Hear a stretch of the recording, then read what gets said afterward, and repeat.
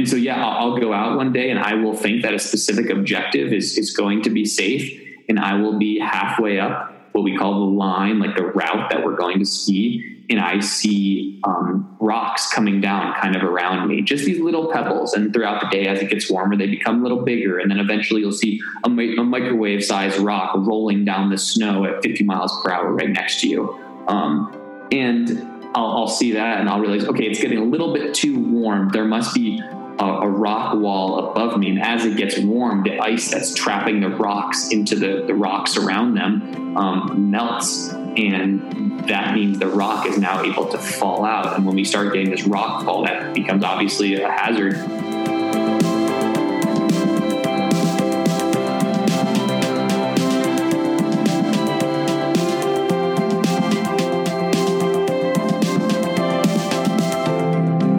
Listening to the Run Your Life podcast with host Andy Vasily.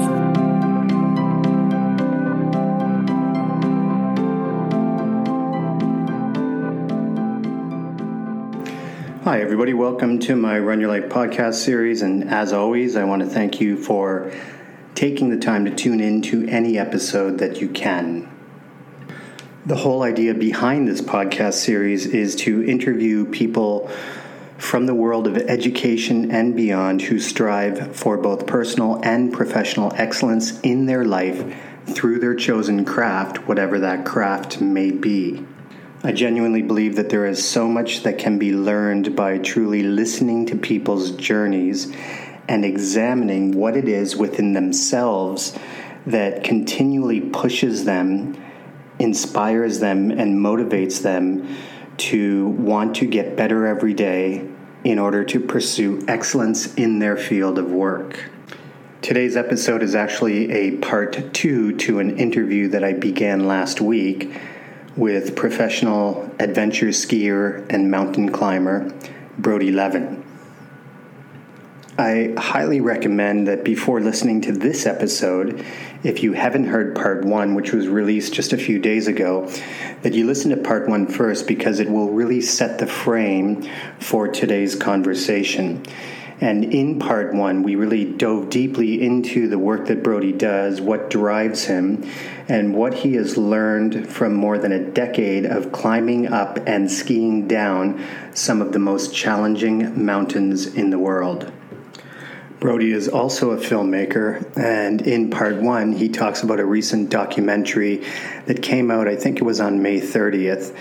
The documentary is called Lost, and it can be found on YouTube as well. I put it in the show notes of part 1, and it will be in part 2 show notes as well. The documentary is only 14 minutes long, but it is extraordinary to see what Brodie accomplished in 2018 on a trip to the country of Georgia, which borders the USSR.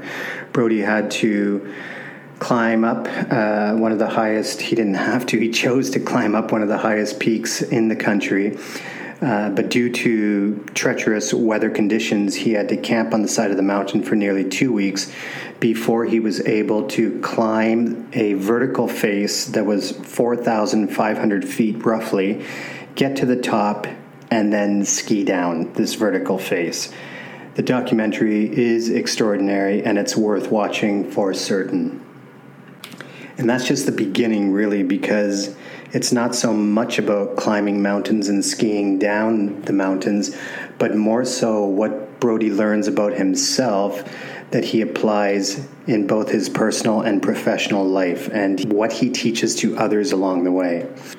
In today's episode, Brodie and I really unpack the idea of danger and the dangers that he faces on the excursions and adventures that he goes on. Without question, his line of work is dangerous. And Brodie speaks very openly about the dangers that he faces on an ongoing basis in the work that he does, in particular, avalanches. Brodie talks deeply about avalanches, how he prepares for uncertainty and unknown. Although one can learn as much as they can about avalanches, due to the uncertainty of the terrain and weather conditions, one can never claim to be an avalanche expert.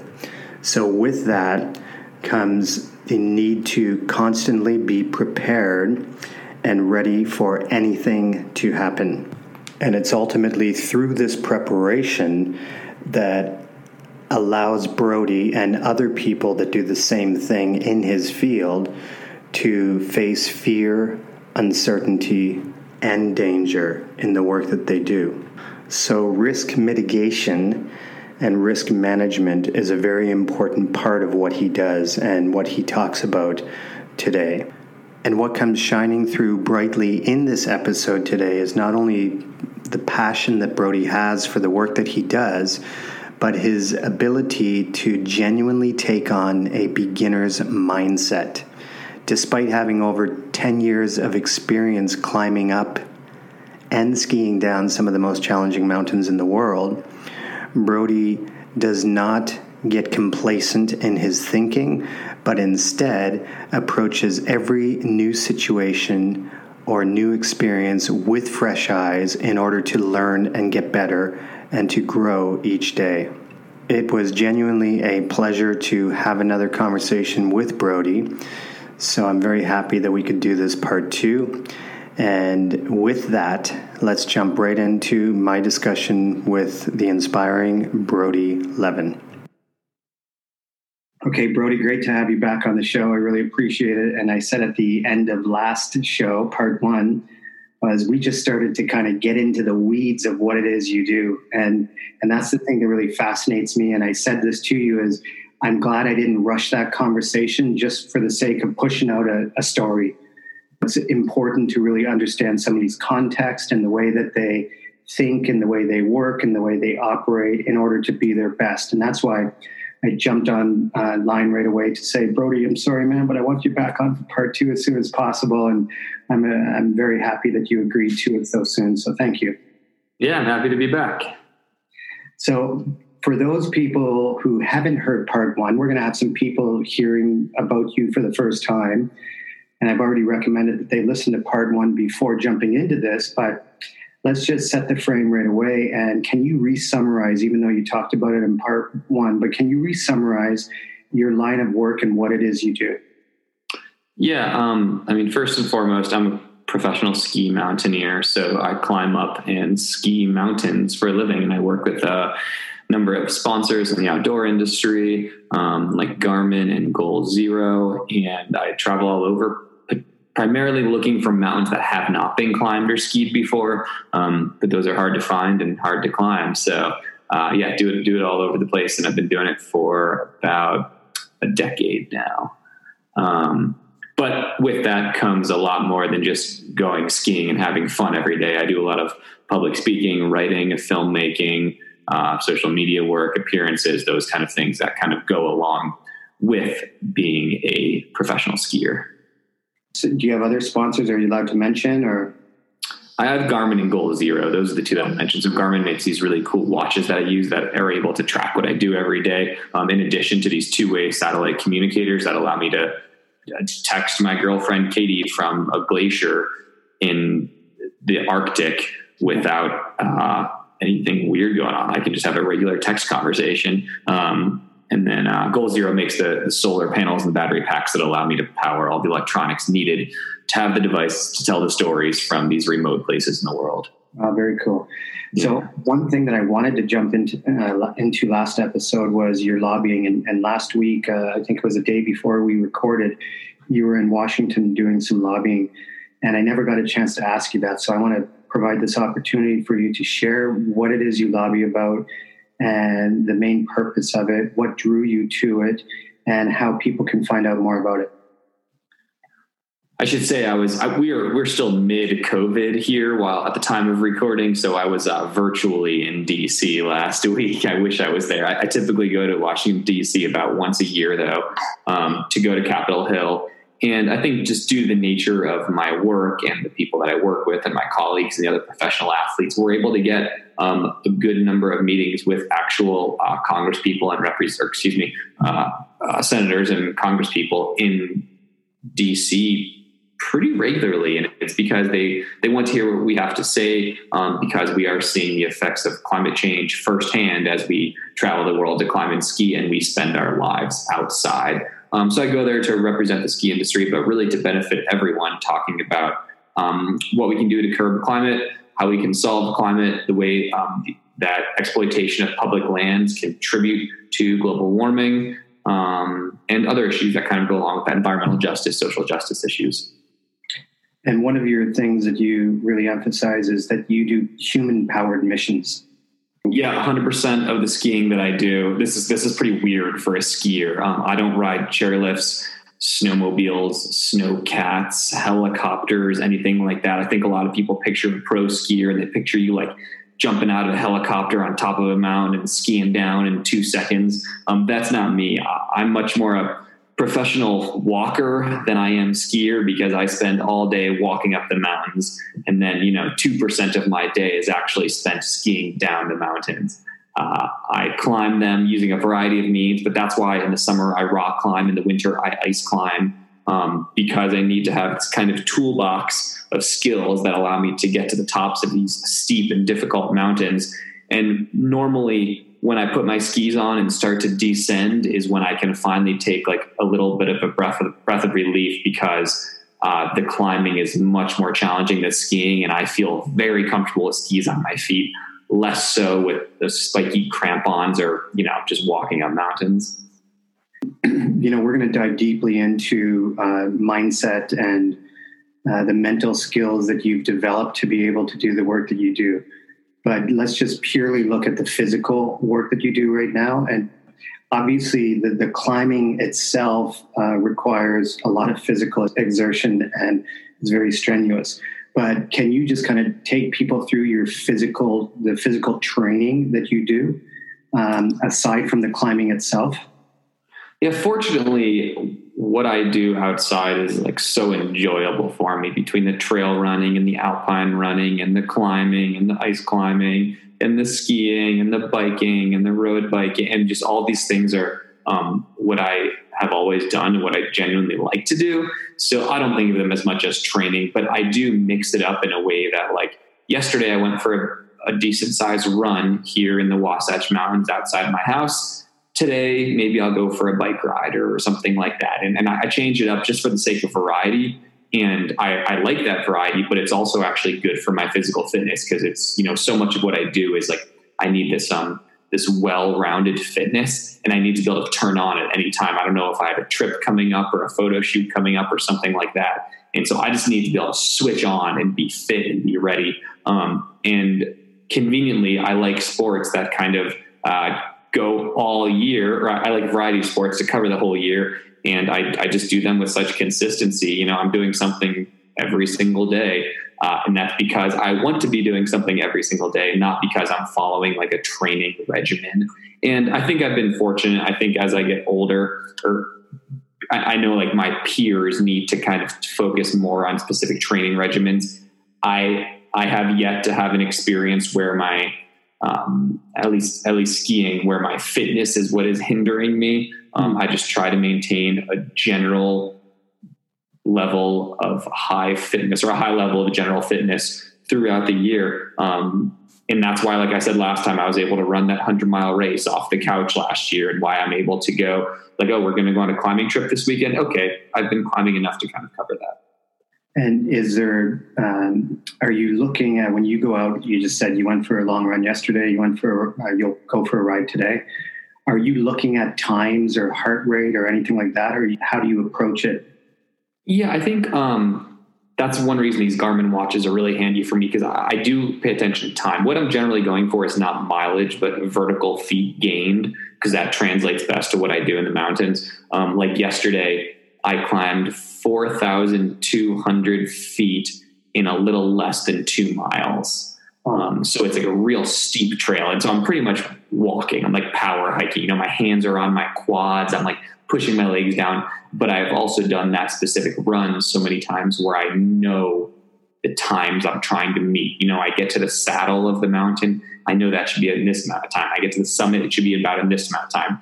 On the way down, my round trip should be about this amount of time. So I am keeping an eye on that. I don't look at heart rate. I definitely just look at distance, vertical feet, and time. And I go out frequently enough that I've done all of these runs numerous times. So like I said, I know the goals I'm setting for. But like I talked about in part one of this podcast, that I'm kind of always just trying as hard as I can. So yesterday, I know I like to do this run in under 2 hours round trip, this specific one I did yesterday. I got to the summit about 10 minutes slow yesterday. And I knew I just wasn't having a great day because I had tried as hard as I could each step of the way going up. And on the way down, I knew there was no chance I was going to hit that 2 hour limit or that 2 hour mark. And so I had no choice but to just accept that, because I was trying as hard as I could. And I know what's good for my fitness is to try hard, not to meet a certain arbitrary time. And that's a good way to look at it, and just accepting that some days you're going to have it and some days you might be lagging a little behind, legs might feel heavy, and just knowing to let it go rather than push yourself to injury, because that's what's totally. That's the case. And I mean, I've had my fair share of injuries. Just in the last few years, I've started to experience a little bit more of these overuse injuries that I've heard about. And so I certainly try to prevent those, but I also don't do any of the stuff that, I think the industry pushes and people like to think works for them or does work for them. You know, I don't get massages. I don't take any supplements. I don't eat a specific diet. I don't use CBD or any of this stuff you rub on your muscles or these big leg things that I eat what I think is healthy, and I exercise as much as I think is healthy. And that's kind of where it stops for me. And I think the simplicity of that allows me to not have any, definitely no like placebo effect going on. But at the same time, it allows me to, when I'm in a foreign country on a month-long trip, and I don't have this certain nutritional powder that I put in my same smoothie that I drink every morning, because I don't actually do that. It allows me to be a little more flexible, and I appreciate that flexibility. You know, I just kind of do what feels good for me, and that works well for me. And I don't personally want to fall in a rut of, or what I would consider a rut of, needing this consistency, because in my lifestyle, it's hard to have that consistency. Like I don't even drink coffee, for example. And when I'm with a climbing partner that like wakes up in the morning and we're starting at 2 a.m. and he or she is like, oh, I just can't do anything until I get my coffee. I'm like, that's not convenient right now. We need to go. Like I'm tired too, but I can at least operate, you know? And so I try to keep that flexibility because I think it's useful. And I think it's an asset in the mountains, actually. Well, yeah, huge. And some athletes, when they're very superstitious, right? So when something happens, such as their favorite brand of coffee isn't available, then they go into a bit of a funk, and they suddenly think that because I lack that in this moment, I'm suddenly not going to be my best. So that's really important. Mental agility, again, that's what we stressed in part one. I actually really like what you're saying. I think that's a really, really good point. Yeah, because if there is a pattern for me, say every night I eat tacos, I don't perform well the next day. I don't see those patterns and I don't know about them, and I don't want to know about them.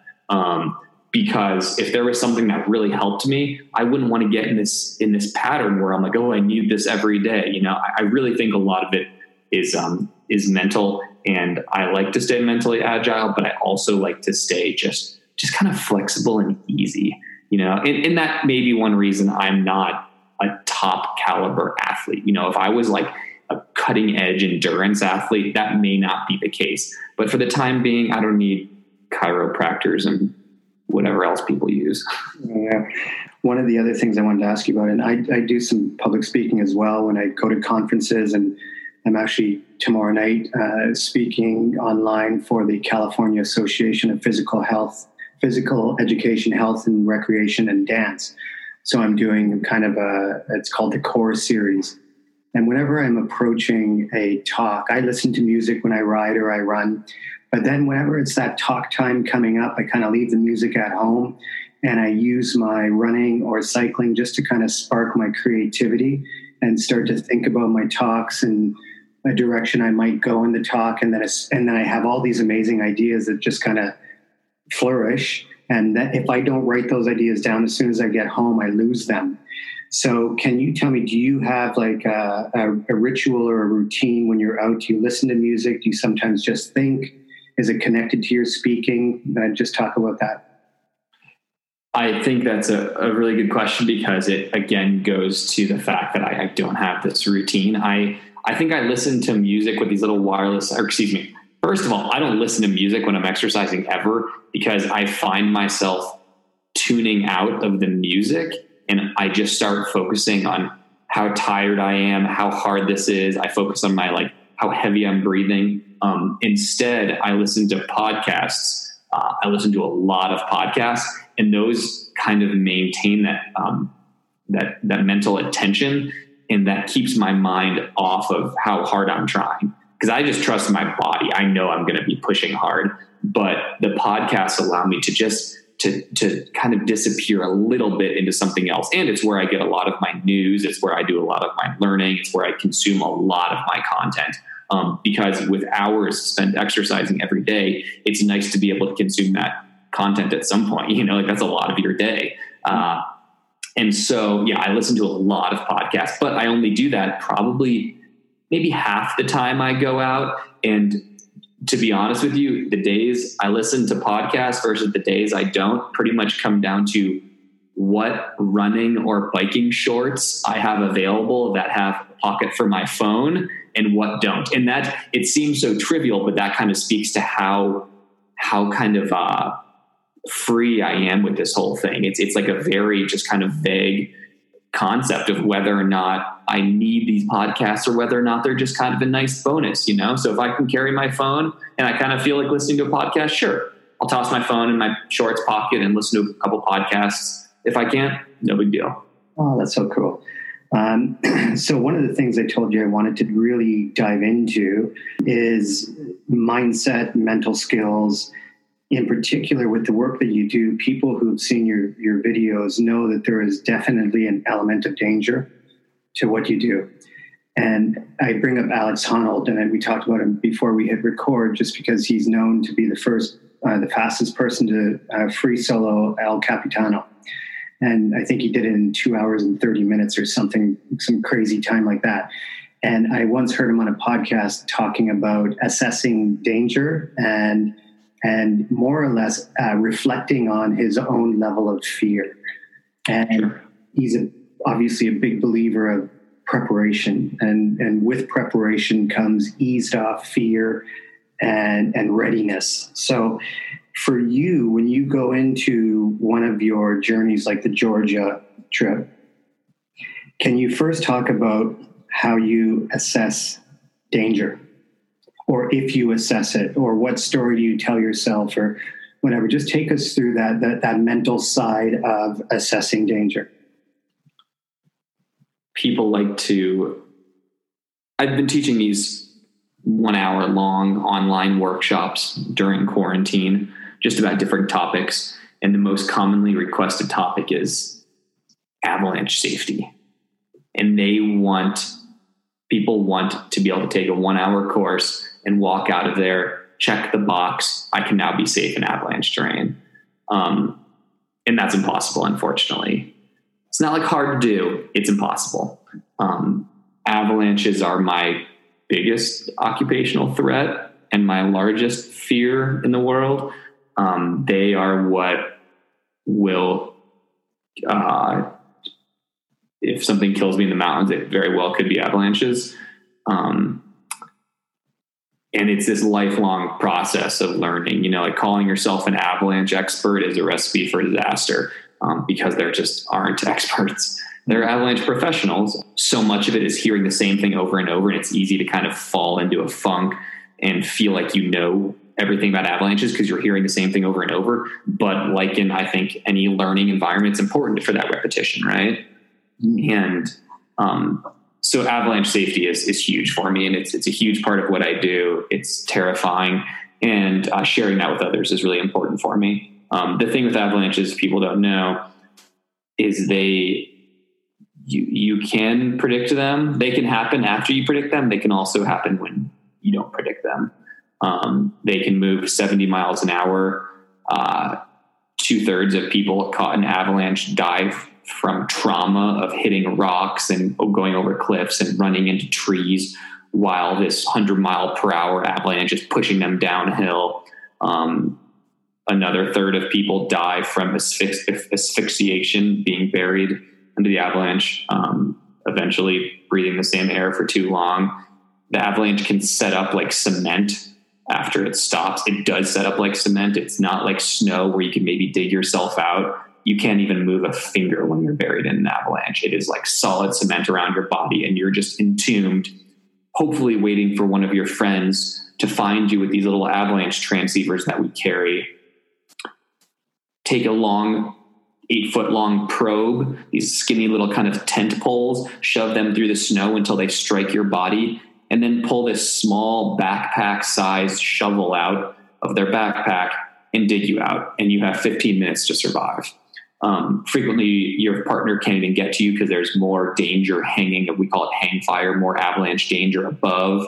The avalanche, you can get buried 15 feet below the snow. The avalanche transceiver, the beacon, the probe can't even reach you, let alone dig you out. The hardest part of an avalanche recovery is the actual digging, because it's physically demanding, because it's like digging cement. You'll dig literal tons of snow with these little tiny shovels that carry 1 cubic foot of snow at a time.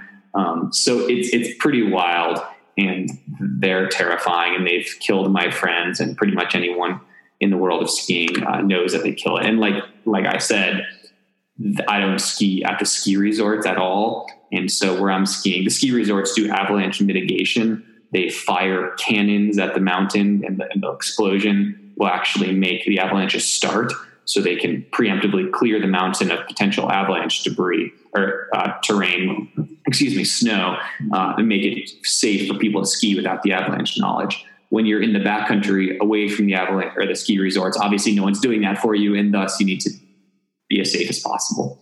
And so anyways, that's why I do so much this avalanche education. Additionally, there's rock fall and ice fall from the freeze thaw cycle that happens in the mountains. There's partner dynamics and something we call heuristic traps, which are this kind of mindset shifts that happen in the mountains, whether you think you're so much of an expert that you can totally ski this terrain without having an accident happen to you, or other people have skied this before you, so that proves that it's safe, which is not true. Because sometimes 10 people can ski the exact same line and it'll avalanche on the 9th person or whatever. And so there's just so much unknown, so much hidden beneath the snow, and so many dangers. I mean, just falling is a huge danger for me, because these mountains that I'm skiing are so steep that if I fall, I'm not going to break my shoulder. I'm going to fall to the bottom of this mountain and off this mountain, and I'm going to die. And so if something happens, like my ski boot releases from my ski binding, toast. And so I need to make sure my equipment's very reliable, and just all of these things come together. The consequences are very, very high. They're usually death when I'm skiing. But the risk is pretty low because I'm so well versed in this. I continue this professional development throughout the year, and I'm a very conservative and cautious person in the mountains. From what I've heard, and this is not just with your sport and what you do, but other similar sports that are extreme in nature and can be very dangerous, is there comes the knowledge and experience, right? So reading the situation in the moment, but then there's also gut instinct and the role that gut instinct can sometimes play in it. And I've heard people say, don't ever underestimate gut instinct. So if you are truly wary about a situation, then sometimes trust your gut. So do you believe, and I'm not saying that that's the way it is, I'm just saying that I've read about that and I've heard about it, and some people really believe in it, but where do you stand with that idea of gut instinct and danger as well? Yeah, intuition, I think, is a big part of it. But I think it's important to understand where your intuition is coming from. Is it coming from years of experience and learned practice? Is it coming from a movie you watch? Is it coming from some weird sense of deja vu? There are all these stories you'll read about avalanches and accidents in the mountains where, all signs were greenlit and they're climbing this mountain, but one person in the group just didn't have a good feeling about it, and it bothered them so much that they eventually spoke up. And what we're kind of supposed to do in the mountains is kind of listen to the most conservative voice. So if you're skiing with 5 people, 4 of which say, let's go, go, go, and one person says, I don't feel so good about this, let's turn around. You always want to listen to that conservative, that safe voice. And there's all these stories about one person just being like, guys, I just have a bad feeling. I don't know why, but I really don't think we should climb right now. And then people listen to them, and 2 hours later, the entire thing that they were going to ski avalanches. And it's kind of like mysterious why, and I do read these stories, and I do have a belief that intuition is an important part of the equation. But I'm a very logical person by nature. And I think by training as well. I studied economics, and I think a lot of kind of what I do favors being logical. And in the mountains, I think that's no different. So if my intuition is telling me one thing, I'd like to be able to back it up with data. Can you give one example actually where you were in a situation anywhere in the world that you were climbing and skiing where you backed off? You thought it was going to be okay, but you decided to not go ahead with it in that moment for reasons A, B, and C. Just give us a real crystal clear example of what that looks like in your line of work.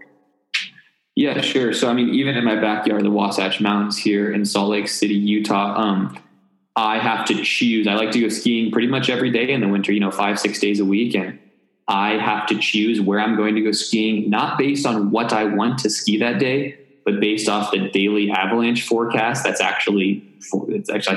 provided by this, by the organization, Utah Avalanche Center here. They give us daily avalanche forecast. I read that. I think about my experiences with the snowpack throughout the other days of the season. I think about what I saw the day previous as far as snow conditions go. And all of this kind of goes into this mental hard drive that I have going on. We actually have these checklists that can help you ignore what you want to ski and instead kind of make it a little more objective, like what is actually safe to ski today. And so I will choose what myself and my partners are going to ski. We'll have a discussion about it. And what do we think is safe to ski today? And of that, what do we want to ski? It usually goes that way as opposed to what do I want to ski today? Because if you do that, you kind of have this positive feedback mechanism where you will convince yourself that it's okay to do something, And that is a typical story in avalanche accidents, that the group was able to convince themselves that it was safe to ski and not the other way around. And so, I'll go out one day and I will think that a specific objective is going to be safe. And I will be halfway up what we call the line, like the route that we're going to ski. And I see rocks coming down kind of around me, just these little pebbles. And throughout the day, as it gets warmer, they become a little bigger. And then eventually you'll see a microwave sized rock rolling down the snow at 50 miles per hour right next to you. And I'll see that and I'll realize, okay, it's getting a little bit too warm. There must be a rock wall above me. And as it gets warm, the ice that's trapping the rocks into the rocks around them melts. And that means the rock is now able to fall out. And when we start getting this rock fall, that becomes obviously a hazard. And so we will turn around as quickly as possible and ski down, because we don't have this rock fall, whether or not the avalanche danger is low enough. And so there's these other variables that go into what we're doing that make us have a safe experience in the mountains. And even being as conservative and as safe as possible, if you're going out there, it is still dangerous. And some of the safest, smartest people still get in accidents and still get killed. And there's this element almost of luck that goes into it. And statistically, the more time that you spend out there in this dangerous terrain, the more likely something will happen to you. And so I think the more time you spend out there, the more conservative you need to be in order to stack the odds in your favor. And how do you, and I hope this is not too personal, but in knowing the level of risk with what you do, and just as you described, the more you put yourself at, I don't want to say at risk, but in that element, then you're exposed to danger more and more. So how do you kind of rationalize that in your mind to allow yourself to keep doing the work that you do? I mean, it's what I love, right? I was doing it before it was my job, and I'll be doing it after it's my job, hopefully. And it's not something that I need to rationalize because I'm not forcing myself to do it. I want to be doing it. It's like people ask my parents, like, how do you feel about him doing this? And they feel good about me because they feel good about me doing it because they know that, I've got a good head on my shoulders. I'm super conservative up there. I have the training. I have the expertise, if you want to call it that, to be as safe as possible. Is as safe as possible safe? No. Does that ensure safety in the mountains? No. But does it increase my odds of remaining safe up there? For sure. Is that the best you can ask of someone who just has this pull inside of them to do this? For sure. And so I like to ski with other people that have a similar mindset, who go through the same training, who value the safety of themselves and thus the safety of their partners. Because you know what?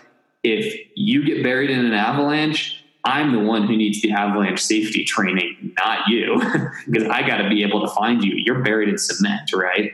And so I like to make sure that when I'm out with partners who value safety in the same way I do. And that even goes as far as I take these wilderness first responder courses where it's almost like an EMT, but specific for people that don't have a lot of safety or medical equipment with them, and who are at least like a day away from hospital care.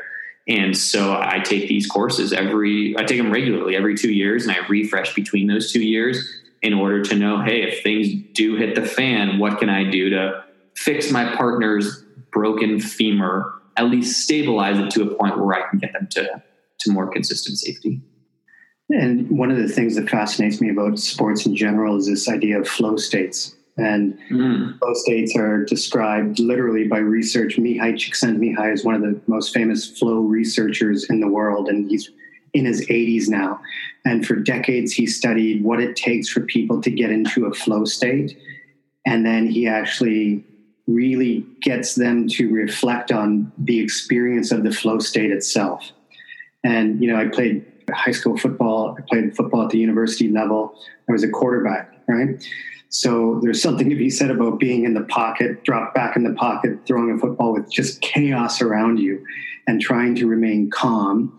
And when I think of my best games as a quarterback, when I was in flow, it's like everything is silent around you and almost moving in slow motion. People did experience flow differently.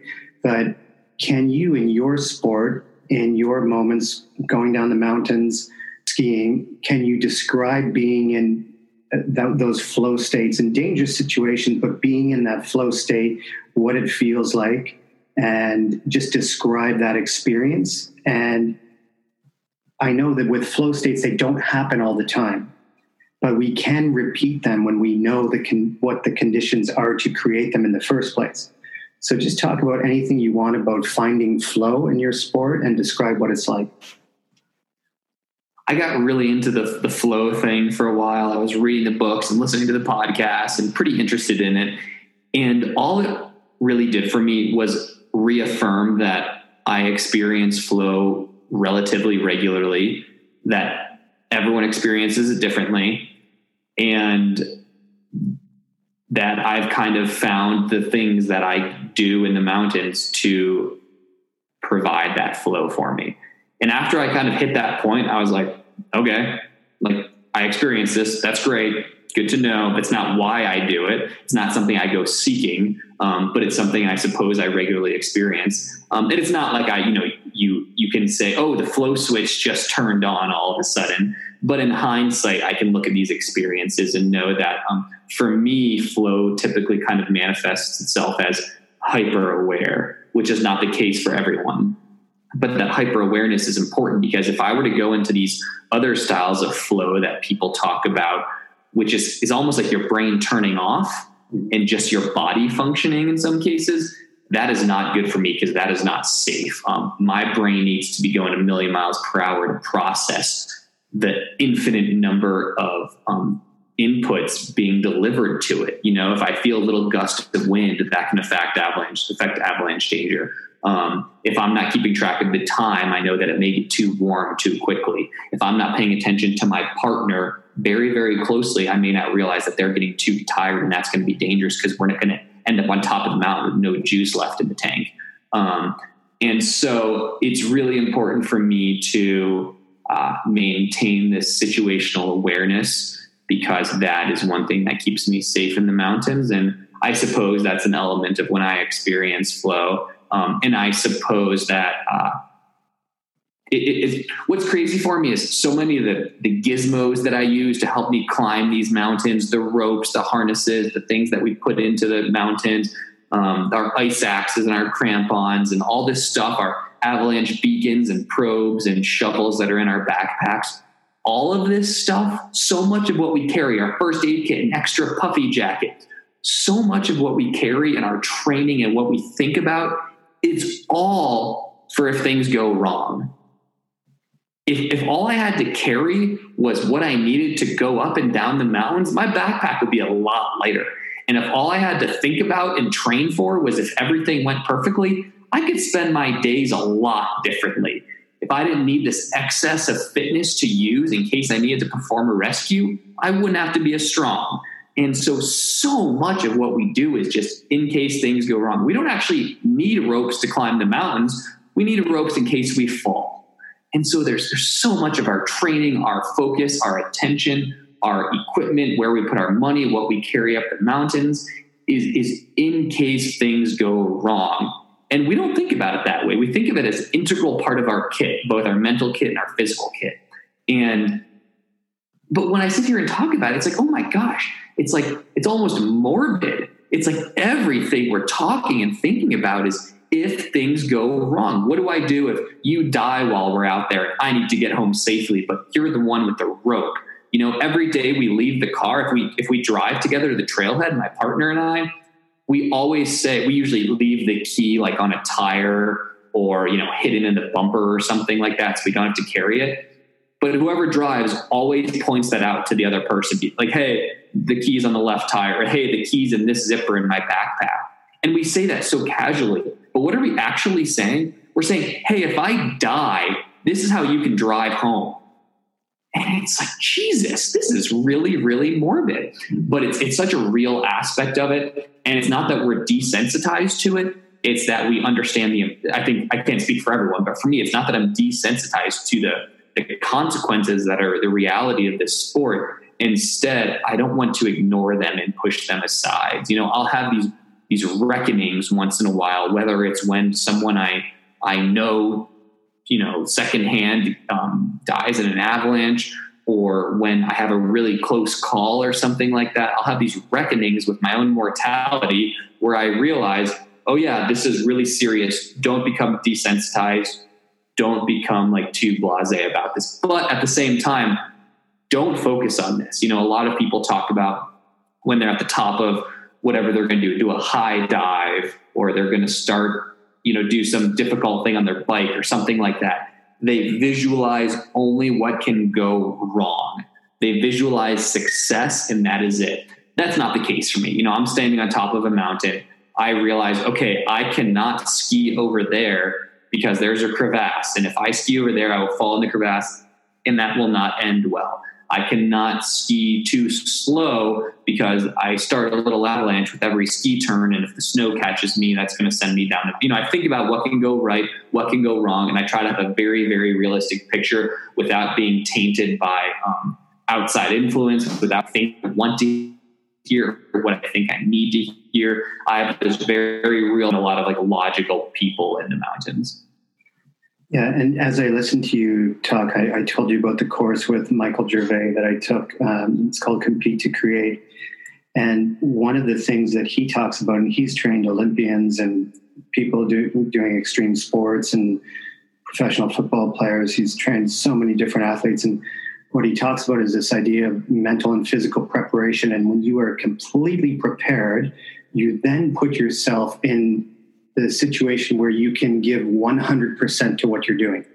So everything you just described, the heavy backpack, the ropes, even the key on the tire, those are all things that go into the preparation to allow you to give 100% in the moment and be committed to your craft, the doing of your craft, not the respond to what might go wrong.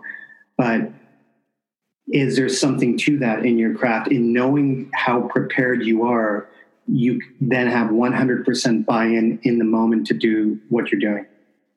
Yes. And we talked about this in part one, this kind of concept of being present.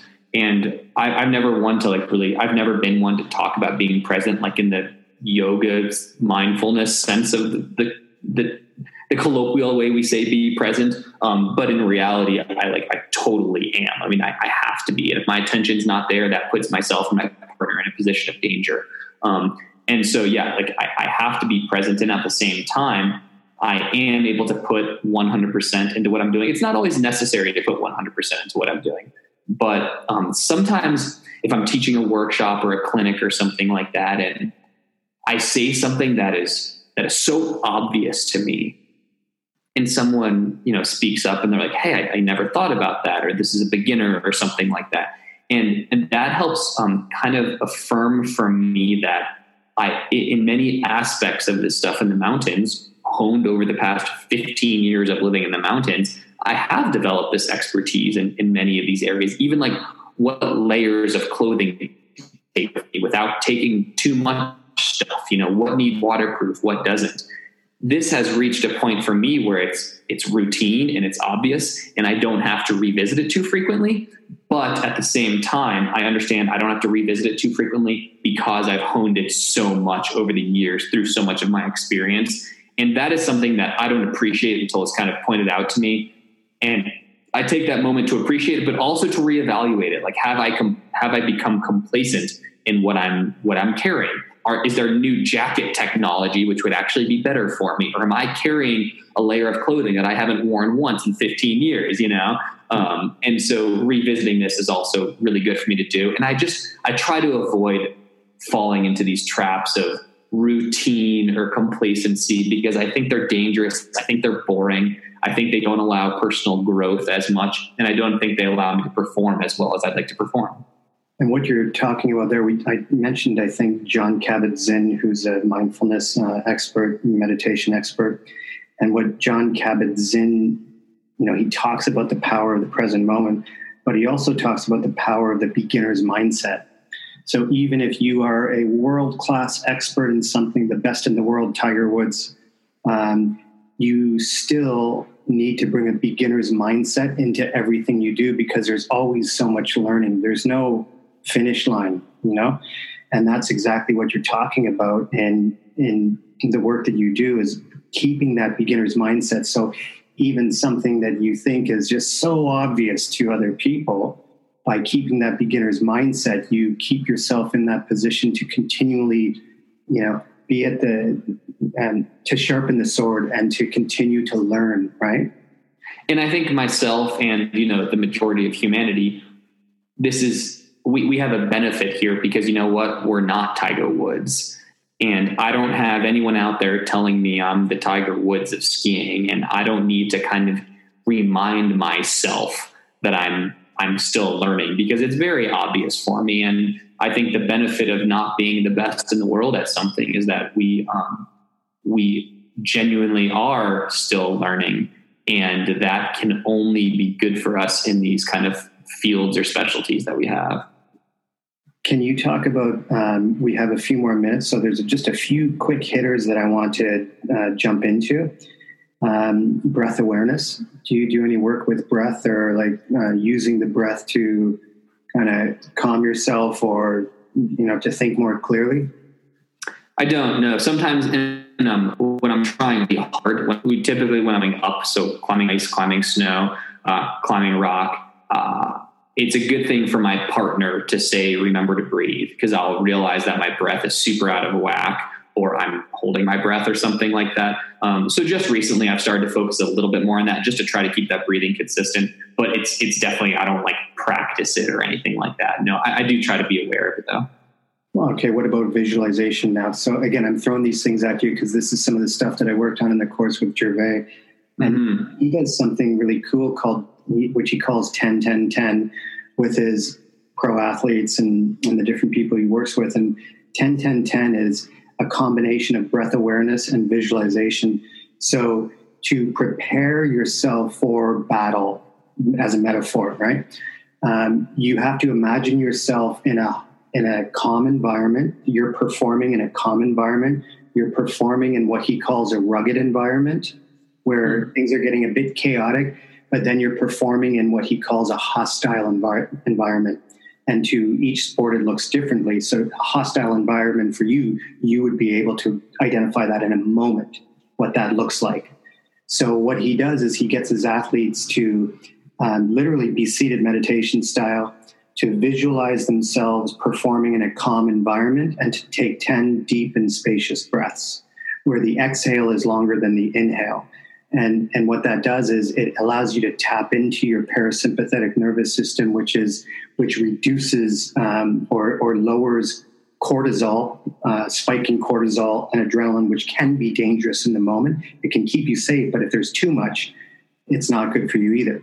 So he gets his athletes to visualize that calm experience, 10 deep breaths. Then they switch over to a rugged environment in their sport, meditate or visualize 10 deep breaths, and then they get themselves to visualize that, that hostile environment, and to literally be able to smell and hear what they would hear and see what they see, but then to tap into the breath so that they program their minds. So if a quarterback is stepping up to the line at, they have to go for it on 4th and 10 in the semifinals of the NFC conference game, they've already visualized being in that hostile moment where they have to perform.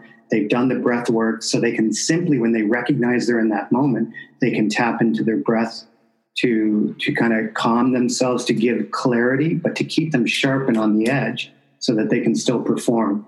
So it's really fascinating work. But can you talk about the role of visualization when you're, and you might not sit down and actually say, okay, I'm going to devote 20 minutes to visualization, but you probably oftentimes think about your climbs and the sense you take. Just talk about some of the things you might visualize before a climb and a ski. Yeah, I don't do the visualization, and I typically, I'm wondering if what you're referring to, because this is what you think about when you think about like athlete training. You hear so much about these kind of things from coaches, and there's all these books and research on the cortisol and all this stuff. I can't help but think, and I'm sure these guys would disagree with me, but that like this doesn't apply to me.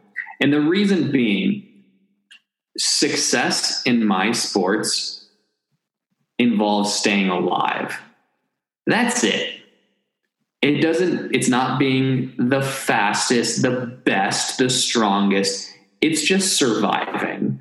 And if I get to the top, that's a bonus. And so it's so important for me to maintain that presence, and for my mind to just be computing the whole time. And I'm not talking about my trail running or my rock climbing, because those things are more calculated. There's a rating system, right? There's the time, the difficulty, and those. For skiing, there's not that. There's, can you get up and down that mountain safely? And are you going to have fun doing it? That's it. And so when I think about things like visualization, I'm like, I don't know. I don't even know what I would visualize. I could visualize getting to the top, but that's not the goal. The goal is to stay alive. So I could visualize, yes, there's no avalanches, there's no rock fall. We're both feeling strong. There's no ice, but like, what's the point of visualizing that? Because you could get halfway up and all of a sudden there could be a 100-foot patch of ice, and like, well, I visualize it with no ice, but there's ice, And so I just can't help but think, does that just not apply in like that typical sense of it to me as well? And I don't know. It's a good, you got me thinking about it, because I really believe in the power of visualization and breath work. But due to the uncertainty of what you do and not being able to predict what will happen or what might happen, can change the way that's done. So I don't have the answer. And I'm not saying that it sounds like the mental framework that you bring in is hypervigilance and hyper-awareness. And that's the skill that you develop. So I'm not saying that visualization and breath work is going to help you be even better. I'm just wondering, because the sports psychologist would definitely have you look at it in a different light given the context of your situation.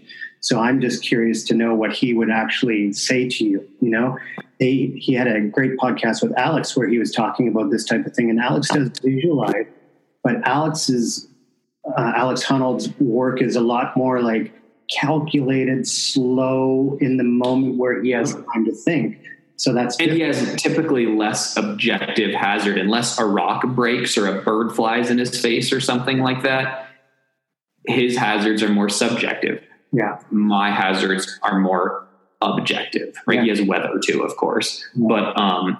But so much, I guess, of my sport is reactionary, which is weird. You don't think of a track and field athlete as being reactionary or a golfer as being reactionary, right? And maybe that's why what I do, I think, as unrelatable as it may seem to most people, I think that's one reason that people in corporate environments and jobs where there's other factors besides themselves, right? They have other people making decisions at work.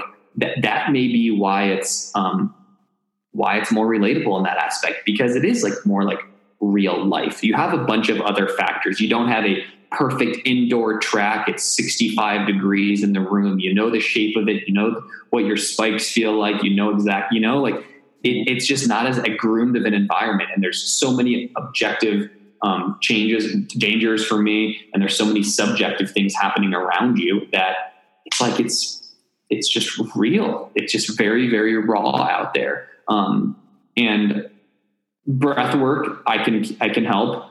Visualization, I don't think I can do a whole lot of visualizing. And what success looks like for me, I don't go out there thinking success means staying alive. I go out there and say, I want to get to the top of this mountain. You know, I'm human. That's why I'm here. But it's so ingrained in what I do that it's like I don't even have to think about the fact that, yes, the priority is always safety. Mm-hmm.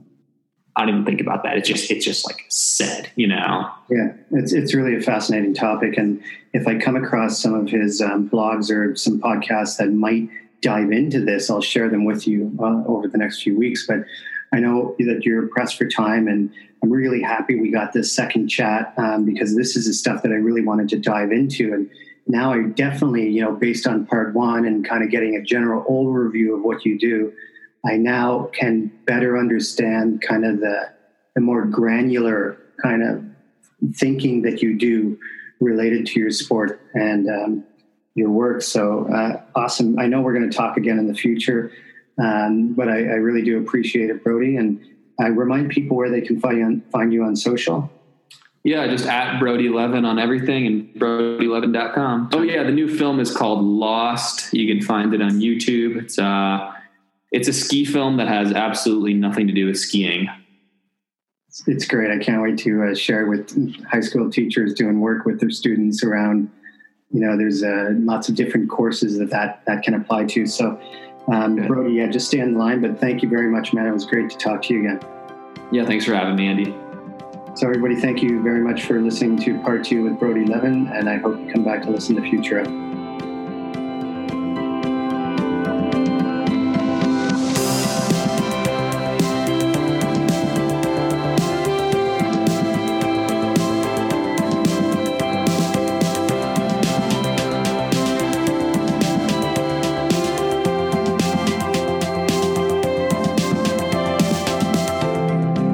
Listening to the Run Your Life podcast with host Andy Vasily.